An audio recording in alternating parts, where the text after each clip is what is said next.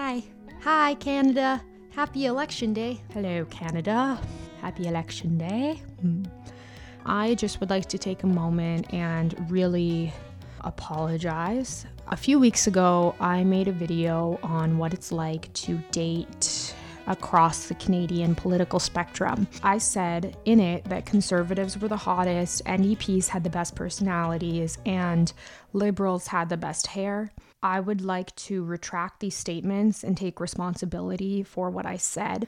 The Rhinoceros Party of Canada, they are significantly hotter than the Conservatives. They are significantly more charming than the NDP, and they have way better hair than the Liberals.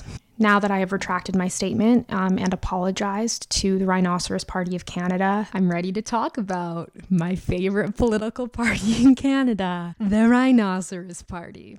The final question the Ronald McDonald Task Force asked young unemployed Canadians was, of course, do you have any spare change?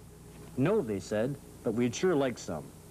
That, ladies and gentlemen, is the very best reason to vote Rhino on September 4th, for the change. That was a program by the Rhinoceros Party.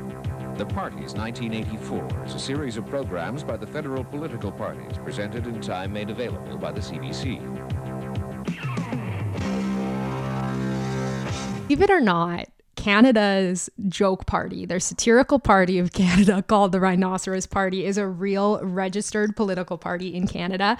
You can find it on the Elections Canada website. It's a real party.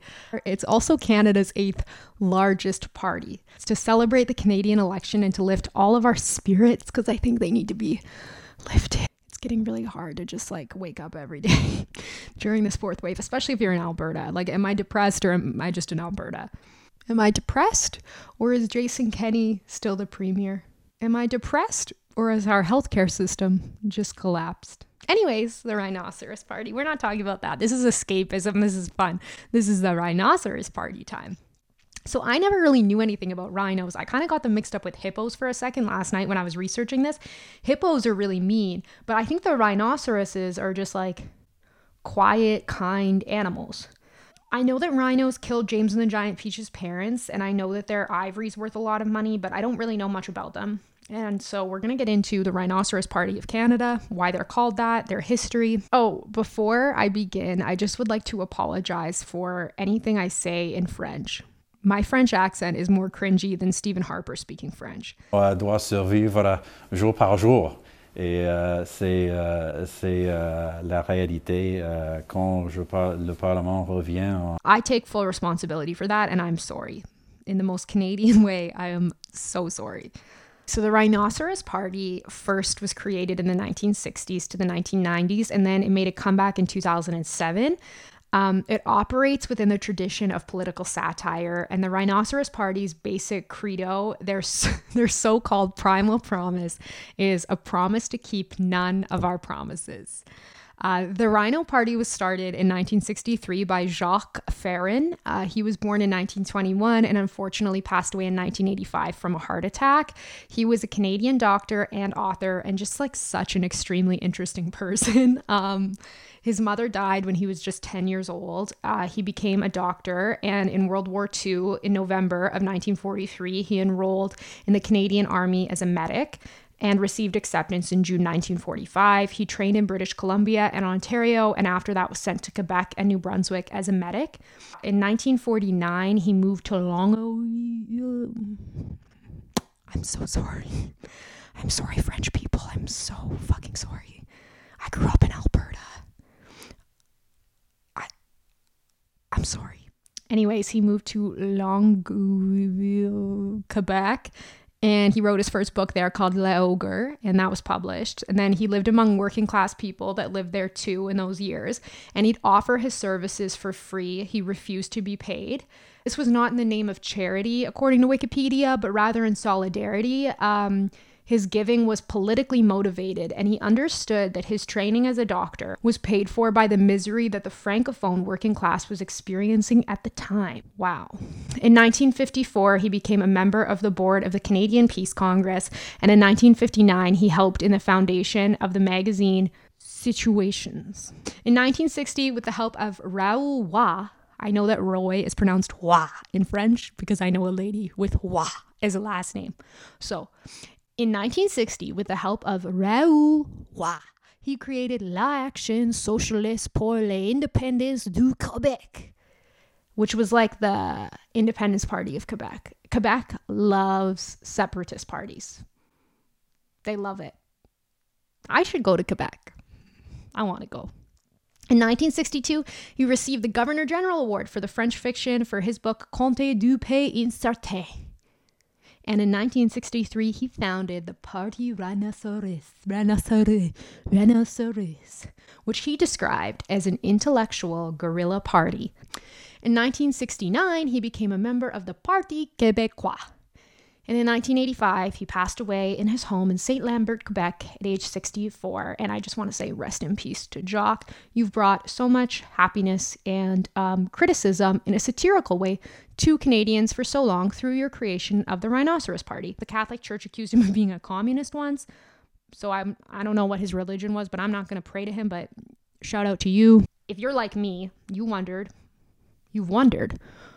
why is the Rhinoceros Party called the Rhinoceros Party? Also, why wouldn't it be called the House Hippo Party? Remember the House Hippo commercials as kids? It's nighttime in a kitchen just like yours. All is quiet. Or is it? The North American House Hippo. I believed it. And it was an ad about not believing everything you see on TV. And they explained that in the ad, but I didn't understand that. There has to be people out there that thought the House Hippo was real. It ate crumbs from peanut butter on toast. And the crumbs from peanut butter on toast. So the Rhinoceros Party of Canada is called the Rhinoceros Party of Canada because the party claimed to be spiritual descendants of Cacareco, a Brazilian rhinoceros who was elected member of St. Paul's City Council in 1958. And they listed Cornelius I, a rhinoceros from the Granby Zoo east of Montreal, as its leader. It declared that the rhinoceros was an appropriate symbol for a political party, since politicians by nature are thick-skinned, slow-moving, dim-witted, can move fast as hell when in danger, and have large, hairy horns growing out of the middle of their faces. Some members of the Rhino Party would call themselves Marxist-Leninists, but only as a parody of the Communist Party of Canada. They mean Marxist-Leninists as in a reference to Groucho Marx, who was one of America's greatest comedians, and John Lennon of the Beatles. In 1980, they actually got 1% of the Canadian popular vote, which is extremely high considering they're a joke. And they've actually gotten in second and third several times.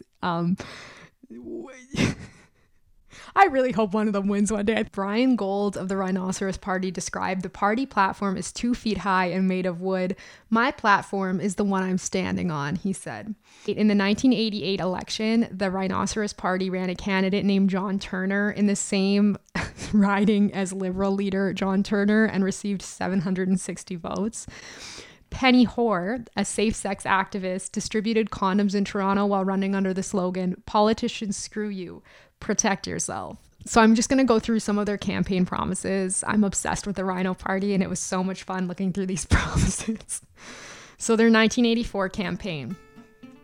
The economy, the Rhinoceros Party pledges to eliminate small businesses and replace them with very small businesses, having less than 1 employee. They want to repeal the law of gravity. They want to provide higher education by making schools taller. They want to institute English, French, and illiteracy as Canada's 3 official languages. They want to tear down the Rocky Mountains so that the Albertans could see the Pacific sunset. Make Montreal the Venice of North America by damming the St. Lawrence River. Abolishing the environment because it's too hard to keep clean and takes up too much space. They want to end crime by abolishing all laws. They'd like to turn St. Catherine Street in Montreal into the longest bowling alley ever. They want to amend Canada's Freedom of Information Act. Nothing is free anymore. Canadians should have to pay for their own information. Selling the Senate of Canada at an antique auction in California. Okay, so this is one of my favorite things that they did. They declared war on Belgium because a Belgian cartoon character, Tintin, killed a rhinoceros in one of its cartoons. but they offered to call off the proposed Belgium-Canada war if Belgium delivered a case of mussels and a case of Belgian beer to Rhinoceros's hindquarters in Montreal. And my favorite part about this is that the Belgian embassy in Ottawa did, in fact, actually do this, which I just think is so amazing.